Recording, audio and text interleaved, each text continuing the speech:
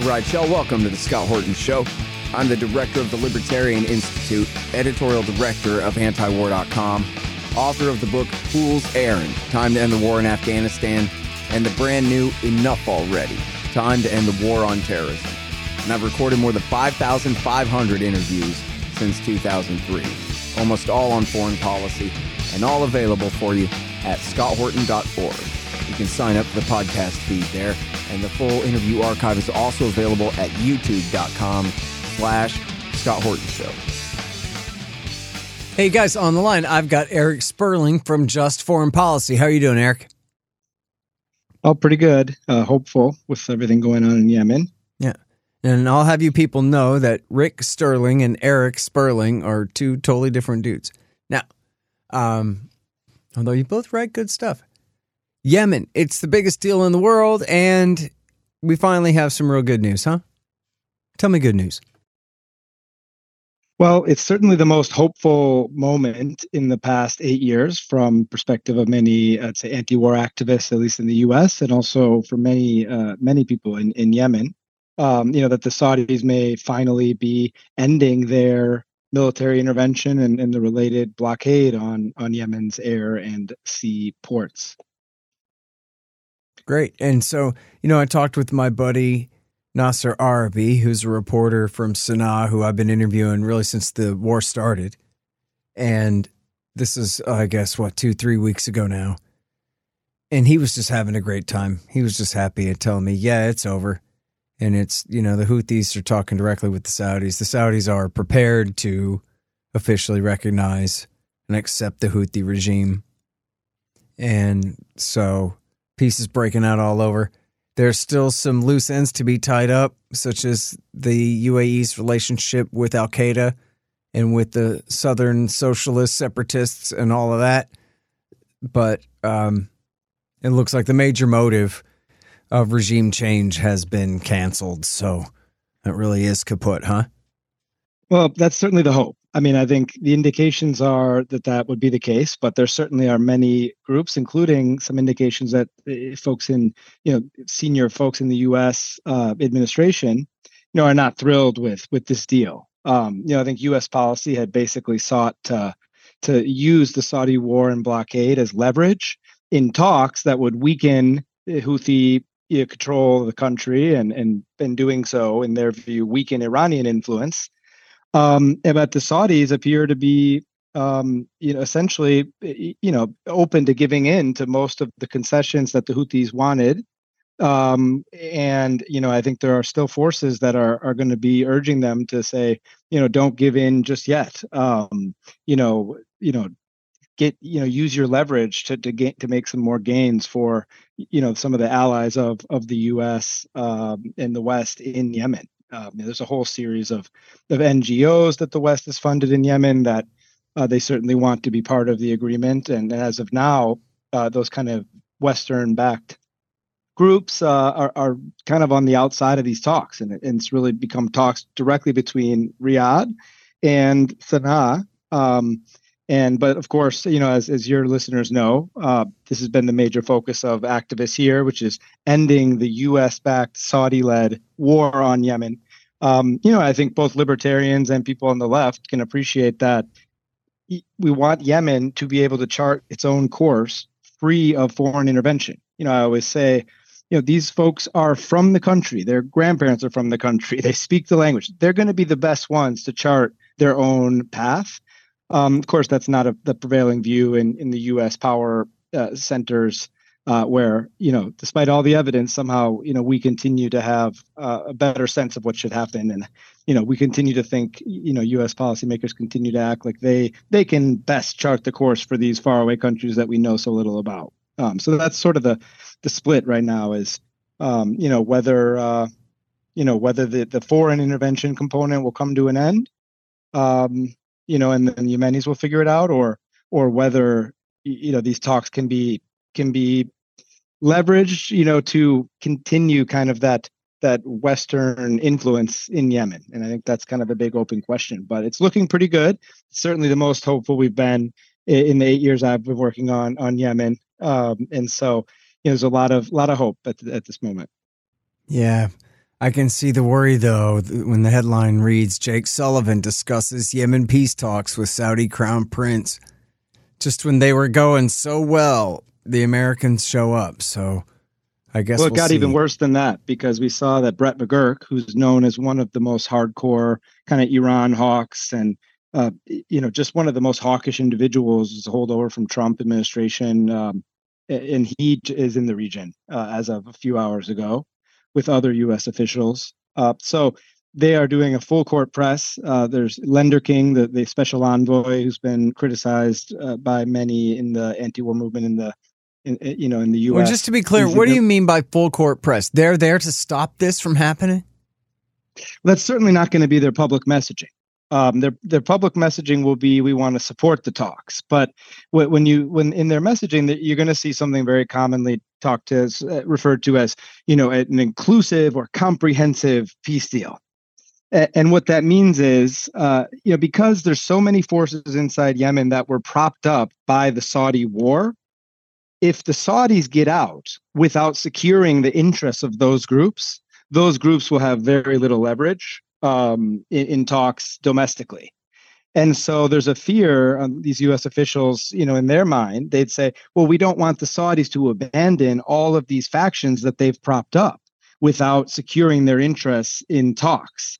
The risk there, of course, is the same risk that's led to the 8-year war, which is that the Houthis might not be willing to agree to those terms, to give these kind of foreign-backed forces inside Yemen a significant role in the new government. And so that may ultimately lead to the same thing that's led the war to drag on, which is just the lack of agreement. As of now, the Saudis very clearly appear to be leaning in what we think is the best direction, which is just end the foreign war on Yemen, let Yemenis, figure it out, according to the balance of power that exists in the country without foreign intervention. But that's sort of the split that's happening in sort of the Washington, between the anti-war folks in Washington, and you've been kind of supportive of those, of kind of the coalition of groups there, and kind of the more powerful, influential administration folks and quote unquote Yemen policy experts that they're close to. Yep. We've seen Biden ruin the end of a war before, so I guess it wouldn't be too big of a surprise. All right, so at least give me some good news about what's happening at the port of Hodeidah as, say, compared to before. Erik, could you do that? Yeah, well, we don't. So that's the thing. We don't have Hodeidah port news just yet. The Saudis are talking about and have indicated that they would be part of the deal would be to lift all of these restrictions that have essentially led to major cost of, food, just general cost increases for Yemenis. So in Yemen, it's actually not a shortage of food, it's the cost. And the Saudi blockade is a major driver of that. What they have done is they lifted restrictions on the southern port. So a lot of us you didn't even realize the extent to which the Saudis were blockading the southern port, which is controlled by the U.S. Saudi aligned forces. But this blockade was so cruel that they were had a pretty strict blockade on their own allies' port in the south of Yemen, as a way to just ensure that no certain goods could not get to the Houthi-controlled north. So those were lifted, and that is a step forward. But we have not seen progress just yet. There's a lot of indications that they're planning on a full removal of the blockade, but we have not seen that deal announced just yet. And so there's a lot of optimism because the Saudis, it just seems like they are in the mood to transition out of this militaristic approach. In light of the China brokered deal, they're going to be looking to try to engage diplomatically and also economically in the region in a way that they haven't been able to as much due to the proxy war between Saudi and Iran. So, but that said, we still have not quite seen it, but it is a very hopeful moment. And I think, we're cautiously, but extremely optimistic, I would say. Okay, so where do we stand as far as the activist movement here in the United States trying to end this thing? War powers resolution still, or we got to have a better idea than that now?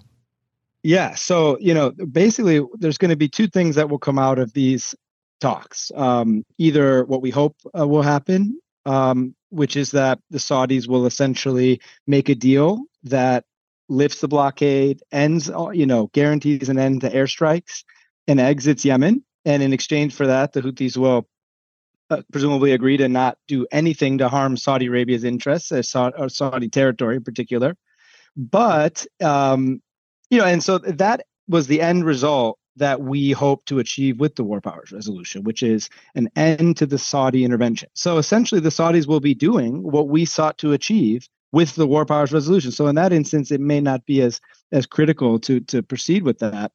But if the talks do somehow break down, then we're very likely to see a resumption of the full-on war between the Sana'a de facto government of the Houthis and Saudi Arabia.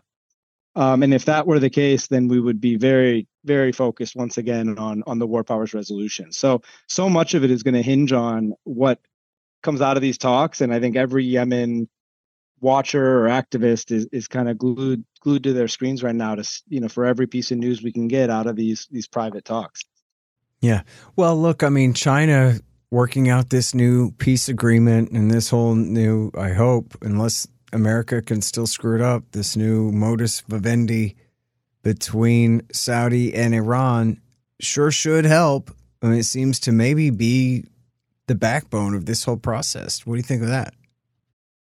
Yeah, and it's actually interesting for libertarians too, because it kind of brings us back to this idea that economic relationships and doing business is a smarter way of doing things than doing war and conflict and proxy war. And I think that is the shift that China, for as authoritarian as they are, that is their general approach is minimize differences, focus on economic and other cooperation, which will bring people's quality of life up and reduce tension. So I think it's if this certainly, the current progress in Yemen is certainly a result of kind of the general approach that China is pushing in the region, which is that cooperative, more cooperative and business focused approach. And so, yeah, I think the U.S., when we see they have many officials in the region right now, like as we speak, it's just all dropping as of a few hours ago, and I think they're very concerned about some of these countries, which we used to think of as client states of the United States. They were completely dependent on the U.S. for their security and even much of their economic relations and economic activity, and now that's no longer the case. And so, the U.S. has sent everyone they can, as far as I can tell, to the region to see if they can shore up those relationships and keep these folks in the U.S. orbit. And it's just a really fascinating historical moment on many levels. Well, folks, sad to say, they lied us into war. All of them. World War I, World War II, Korea, Vietnam, Iraq War I, Serbia, Afghanistan, Iraq War II, Libya, Syria, Yemen. All of them. But now you can get the ebook, All the War Lies, by me for free. Just sign up for the email list at the bottom of the page at scotthorton.org or go to scotthorton.org/subscribe. Get All the War Lies by me for free, and then you'll never have to believe them again. Hey, y'all, Scott here. Let me tell you about Roberts & Roberts Brokerage, Inc. Who knew? Artificial bank credit expansion leads to price inflation and terribly distorted markets. If you've got any savings left at all, you need to protect them. You need to put some, at least, into precious metals. Well, Roberts & Roberts can set you up with the best deals on silver, gold, platinum, and palladium. And they've been doing this since 1977. Hey, if you just need some sound advice about sound money, they're there for you too. Call Tim Fry and the guys at 800-874-9760. That's 800-874-9760. Or check them out at rrbi.co. That's rrbi.co. You'll be glad you did. Yeah, well, in a way, thank goodness Joe Biden is there and not someone more capable of doing the same job, Yeah, I think that the downside is, there was a recent piece out in the Washington Post. I mean, and it showed that, Biden, for his terrible role in being the kind of the lead Senate Democrat, in a sense, pushing the Iraq War. He did have periods over recent decades where he was, not, he was kind of on the more restraint oriented side, including kind of pushing back against the Afghanistan surge, urging against the Libya war, and a few other instances. And so in a sense, it's, and the Washington Post article kind of flagged that even in Ukraine, he's been the one most likely to say that the nuclear risk is very severe. Part of that's probably helped by that he was lucid. I think he might have been an adult during the Cuban Missile Crisis, so that helps.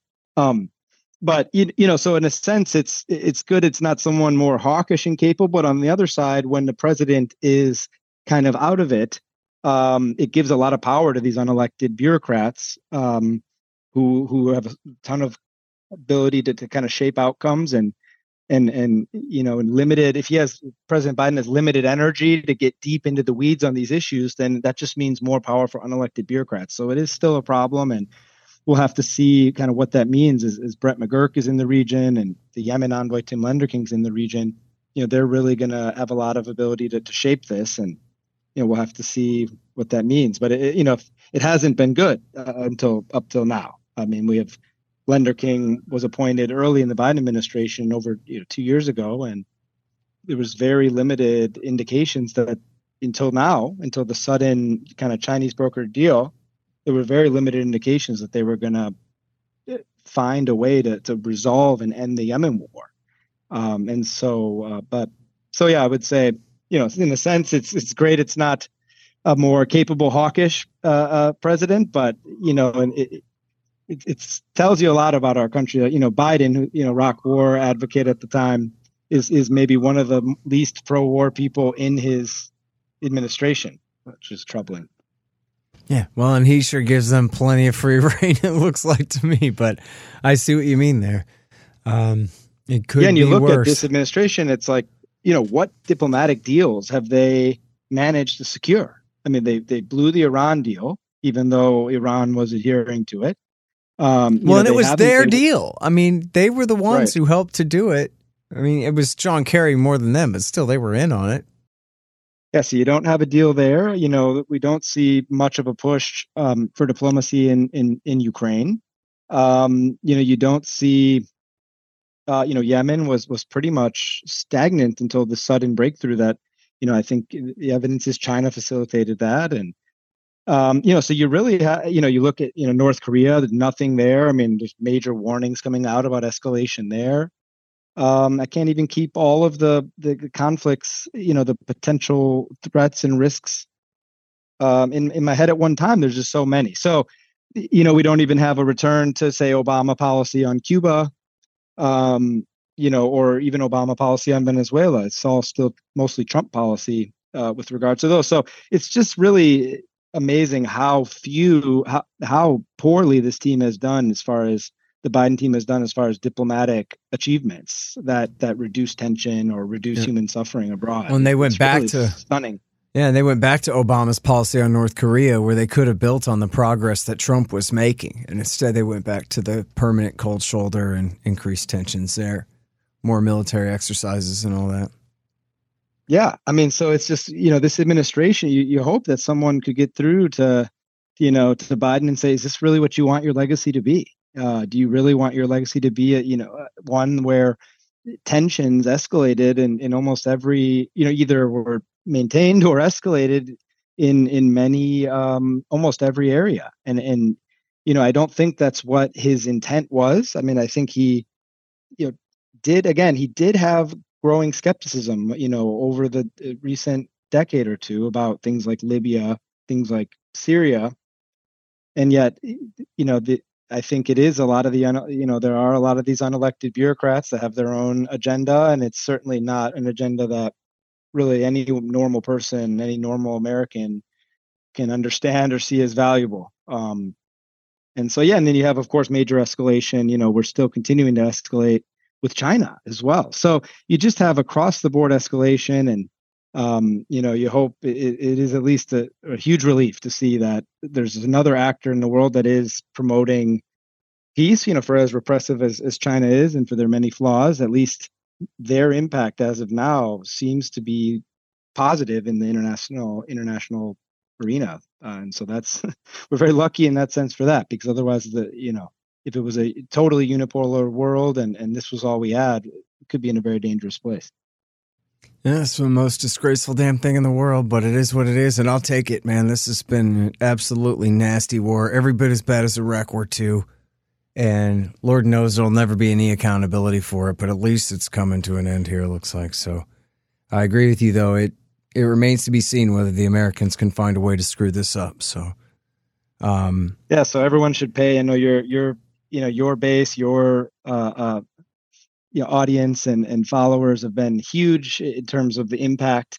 I think everyone can see it online that this kind of libertarian left coalition, but the part that you bring, and it's been huge in terms of creating pressure. And so, I know a lot of those folks are very sharp and will be following this and will be ready to try to see this war to an end. It's not every day we end a war in America. So, it would feel really good if we could say, this U.S.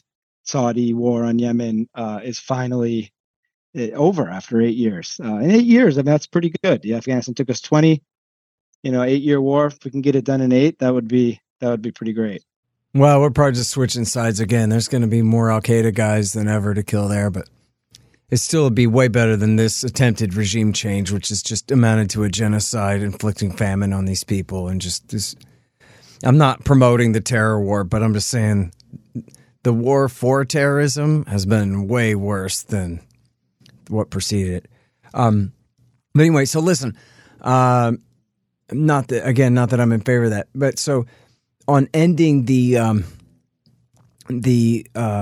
current war and making sure that we can do whatever we can to provide pressure. What do people do? We call the White House switchboard, or we look up Just Foreign Policy. You got some kind of Yemen campaign that's still going on that people can get involved, because it's not over yet. We don't want to get too satisfied here. And so let's end with what kind of activism you're doing and other people can get involved in here and how they can get involved. Yeah, well, I think definitely continue to follow your Twitter page. You're always on top of it. Also, we're at handle is Just FP for Just Foreign Policy, and we'll keep updates. With the talks ongoing, we're sort of in a wait and see mode. So I think, but the basic focus is, attention on the White House to make sure that, they don't get in the way of a deal. Urge them to support a Saudi Yemen deal. But so I think if this deal does happen, I think we'll be pushing for the U.S. to essentially support reconstruction efforts in line with, to try to make sure Yemen can actually recover from this horrific war. Their ports have been destroyed. They don't even have capacity to import everything that they need to be importing. Their infrastructure is destroyed.